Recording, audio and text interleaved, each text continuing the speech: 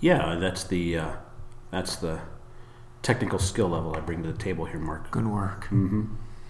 All those YouTube videos on how to produce podcasts are starting to pay off. Yeah, they are. This is professional now. Yeah. Hey, Mark, we're in 1 John chapter 5, and we're reading about the sin leading to death. That sounds ominous. Yeah, it does.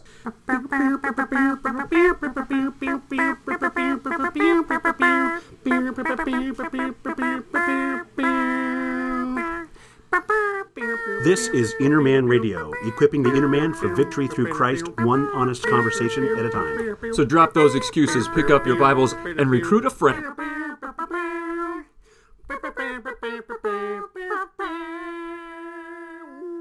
Hey, let's go ahead and read 1 John chapter 5, verses 16 and 17, Mark, and then we'll ask the fateful question. It goes like this.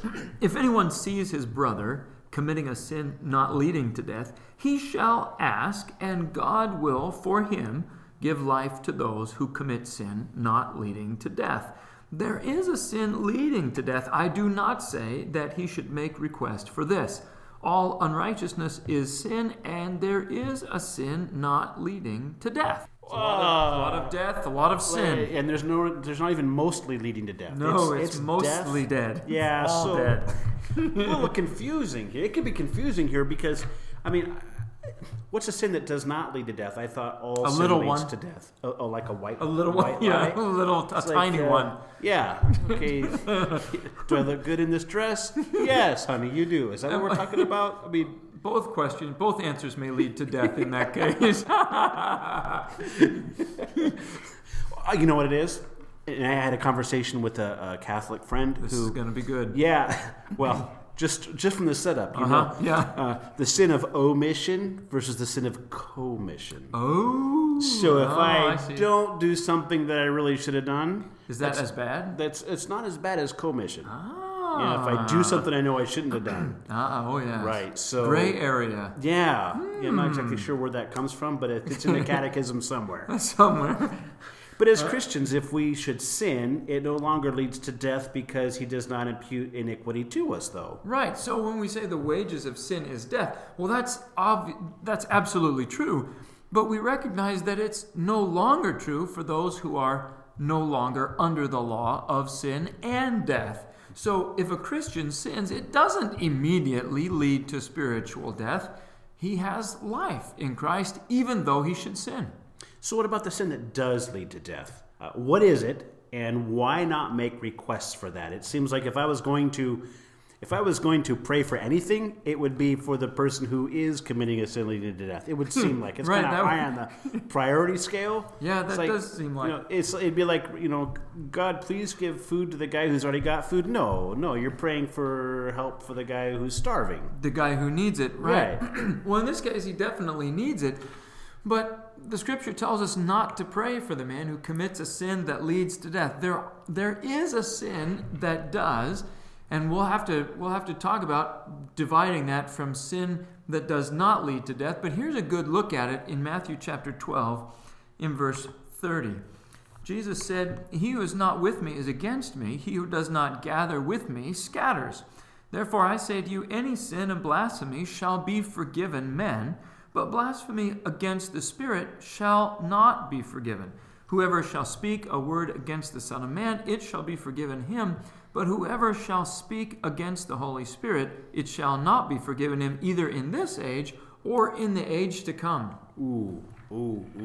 Okay, so there were some sleepless nights when I was a kid. Yes. Mm-hmm. I don't know if you ever had any of these, but where I'd be laying in bed thinking, did I do it? Right. Did I blaspheme the Holy Spirit? And so I was thinking, well, maybe, because I thought, okay, I don't think I crossed the line of saying, Holy Spirit, I hate you. Good. And good. So, okay, but I would have to work that through. So it was worse because I had the same issue, although my background was that if you thought it, that was as good as you did it. So you're in big trouble if you even considered it. Right. Well, how did you work through that? Well, that's tricky. And by thinking it through at that moment, does that mean that you thought it, even though you inadvertently kind of didn't? Well, I think you have to think with intent in order for it to count against you. Okay, but just thinking about it. That's different. It's different. Right? But isn't that terrible how not knowing what that verse means has caused so much angst and so much uncertainty, because the issue of blasphemy of the Holy Spirit, what Jesus is describing here, is commonly unknown, but it's often quoted. People talk about it, but they don't really ever define the terms. And so because of that, it leaves a lot of uncertainty, and it can be a lot of turmoil, internally. Yeah. Well, did I not? Right. So let's see if we can sort that out today. What is the word blaspheme means to take something that is holy or should be treated as such, and instead treating it as something that is common and just vulgar. It's a blasphemy would great example of that is when Belshazzar takes the temple vessels, right, that his grandfather Nebuchadnezzar grabbed from the temple of God in Jerusalem and brought back, and then he uses those vessels, those things that were set apart and sanctified for God's use exclusively, and he toasts his own false gods with them. That's a great example of blasphemy in a very physical sense. He took something that was holy, should have been used only for God, and used it for his own base purposes. Right. So we see the handwriting on the wall, and he didn't make it 24 hours, I don't think. No, he did not. Yeah. No, he didn't. So Romans chapter 2 gives us another kind of a look at that. In Romans chapter 2, in describing those who are hypocritical, he says in verse 24, he says, "For the name of God is blasphemed among the Gentiles because of you, just as it is written." See, those guys had the law. He's talking about Jews here in this context, who have all of the advantages. They claim to know all those things, but because they don't keep the law that they claim to know, it presents an opportunity for the Gentiles to stumble because they blaspheme the name of God, because the Jews don't treat him the way that he ought to be treated. And he draws the same conclusion for us. We ought to treat God as holy. Okay, so the unpardonable sin at this point, what we're concluding is it really is blaspheming God through our actions, or blaspheming the Holy Spirit by taking that which is holy and making it appear profane. Yes. Or taking that which is holy and considering it as being profane or unholy. Yep. All right. Sounds a lot like the person in Hebrews 10, right? It is that guy. Yep. So in Hebrews chapter 10, we read in verse 26, he said, "If we go on sinning willfully after receiving the knowledge of the truth, there no longer remains a sacrifice for sins, but a certain terrifying expectation of judgment and the fury of a fire which will consume the adversaries. Anyone who has set aside the law of Moses dies without mercy on the basis of the testimony of 2 or 3 witnesses. How much severer punishment do you think he will deserve who has," and note the elements of blasphemy here, "trampled underfoot the Son of God, and has regarded as unclean the blood of the covenant by which he was sanctified, and has insulted the Spirit of grace." Wow. Yeah, he's regarded as unclean the blood of the covenant by which he was sanctified. He's insulted the Spirit of grace and trampled underfoot the Son of God. And I'm good. I don't need you anymore, God. It's all good. Yeah, thanks, but no thanks. Yeah. Now, it's different for someone who is outside of Christ.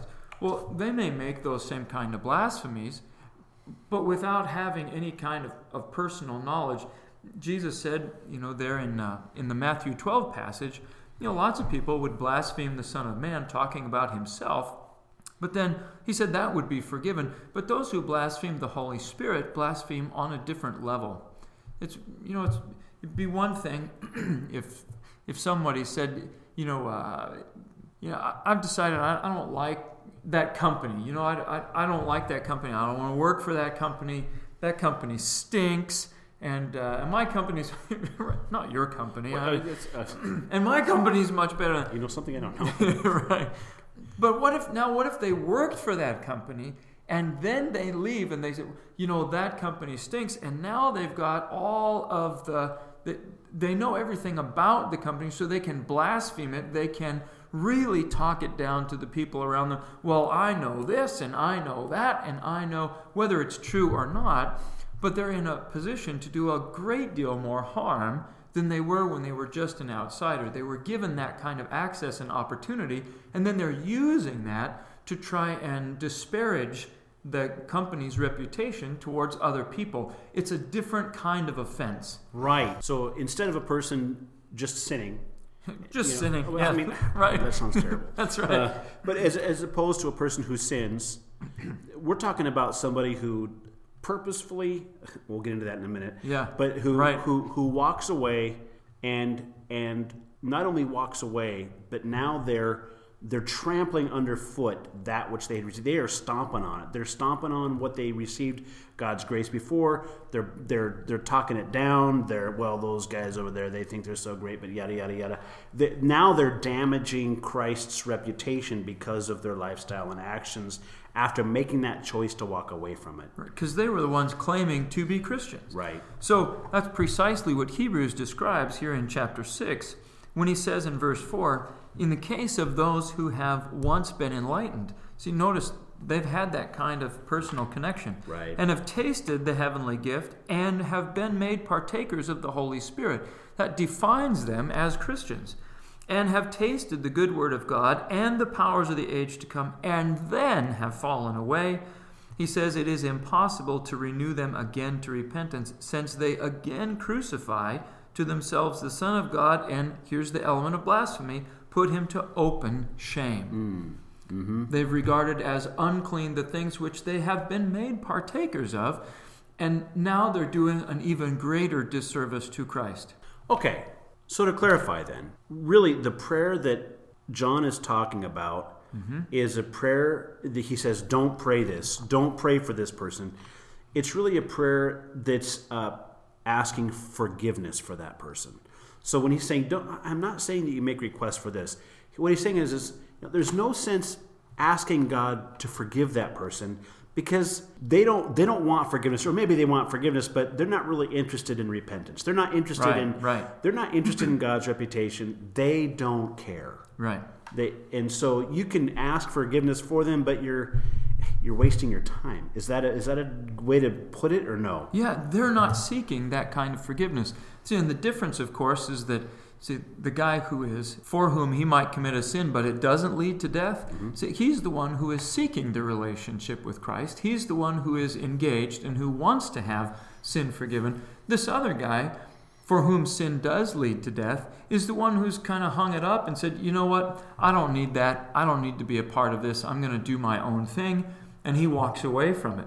Well, he's not seeking forgiveness. Why should we ask God to forgive him if that's not what he wants anymore? Right. He wants to do his own thing. Very different. But that doesn't mean we shouldn't pray for that person at all. Because there is something we can pray for that person. As opposed to, God, please forgive them for this, we could actually say, God, would you please allow things in this person's life that they would come to repentance? Right. Lord, would you please help lead them to, Lord, I don't even know if that's the right way to say it, but that's how, good thing the Holy Spirit utters things that we don't understand, right? God, we pray that they would repent and come back to you. We can pray that. We certainly can. Yeah, it'd be very much like, if one spouse walks out on the other spouse, we don't want the one who is left there to keep footing the bill for the credit card, because the one who left decided to take the Visa with them and continue to run up. It doesn't work that way. That stops.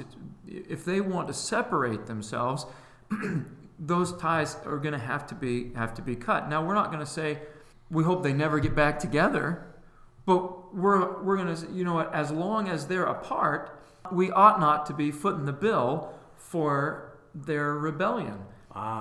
So they're buying things on credit. Right. There's a price to be paid for it, and he's saying, look, don't keep asking that bill get paid for by God, which really is forgiveness. That's right. But we can pray, say, Lord, please help them to come to repent and get back together. Right. And then the relationship is there, and so then you got it. That's exactly what needs to happen.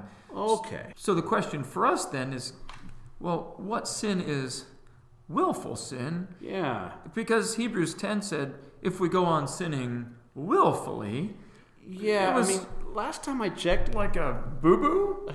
a good percentage of the sins I've whoops. committed in life were kind of on purpose. Yeah, right. Sorta. So, sort of on purpose, kind of.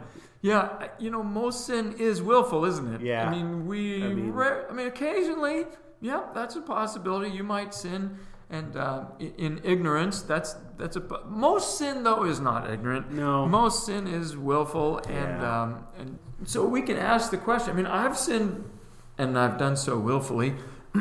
Does that mean, according to Hebrews 10, that there no longer remains a sacrifice for sins?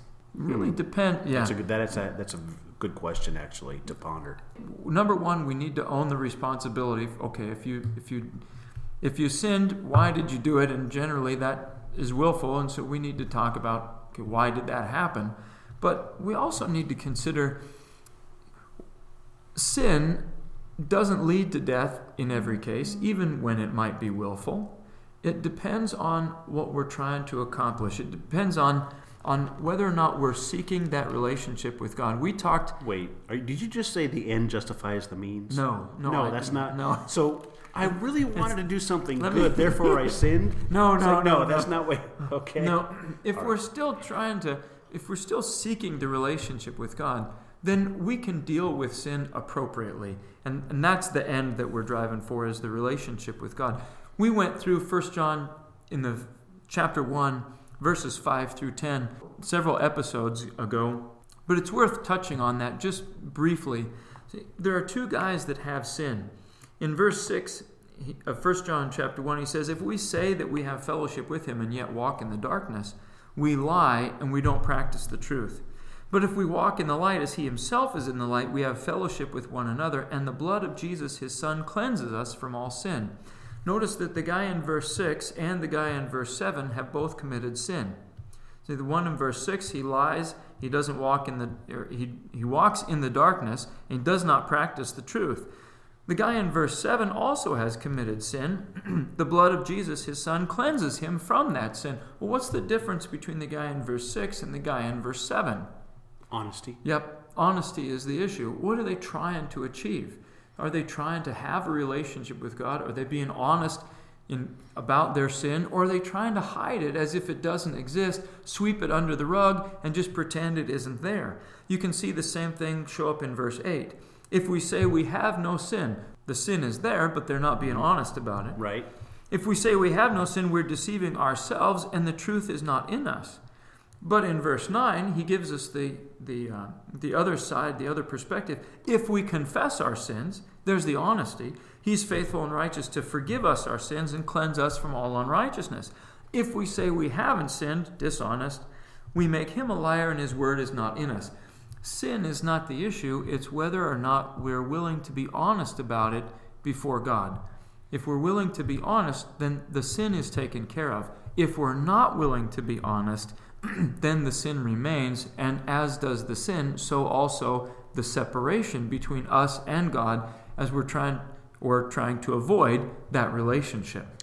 Got it. So it seems like there's really two issues here. If a person's, a person who wants to know, well, is this sin leading to death or not? Really, is a person being honest? Right. Right. But also, are they really wanting to go on? Yes. Are they willing to move forward, or are they wanting to just stay? I'm good on this path. I don't need God's help. I don't need your help. So really, the common thread here, if we're using Israel as an example, really, as Hebrews 10 alluded to, it's really whether or not we really want to move forward, or if we're just deciding we're going to throw in the towel, cash it in, and I'm done. Mark, how would that be verbalized? Because people don't normally say that. I'm done. I'm throwing in the towel. Yeah, cashing it in. Yeah, you go on. I quit.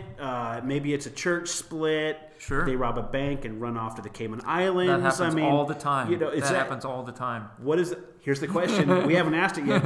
What does that look like in practice? What's it look like? Yeah. Usually, when people reach that point, it's just like in marriage relationships.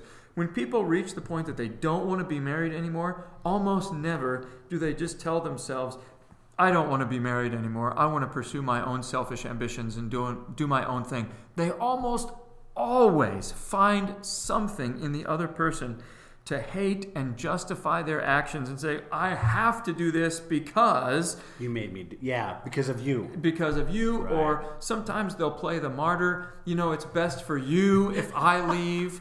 It's best for you if I take it, remove myself from this relationship. Right. Or I thought that when we got married, this isn't what I signed up for. You were a different person then. But they almost always find something to pin it on that justifies their wanting to leave and why this is now the only and probably the best choice that I could make. Mm-hmm. Lots of times when that happens in Christianity, people do the same thing. They'll find something or someone to pin it on.